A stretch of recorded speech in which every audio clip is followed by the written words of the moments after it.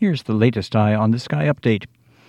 Patchy light rain mixed with a little sleet, snow, and freezing rain in a few spots has begun to fall over eastern New York, Vermont, and Quebec's St. Lawrence Valley as of mid-morning.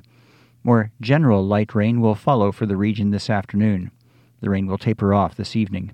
Weak high pressure will nose in tomorrow from the west. This afternoon, light rain or showers likely. Highs 40 to 45, but temperature falling into the mid to upper 30s. For tonight, light rain except scattered showers from the Champlain Valley west and north tapering off, remaining cloudy, some patchy fog developing, temperatures remaining steady in the mid-30s to about 40.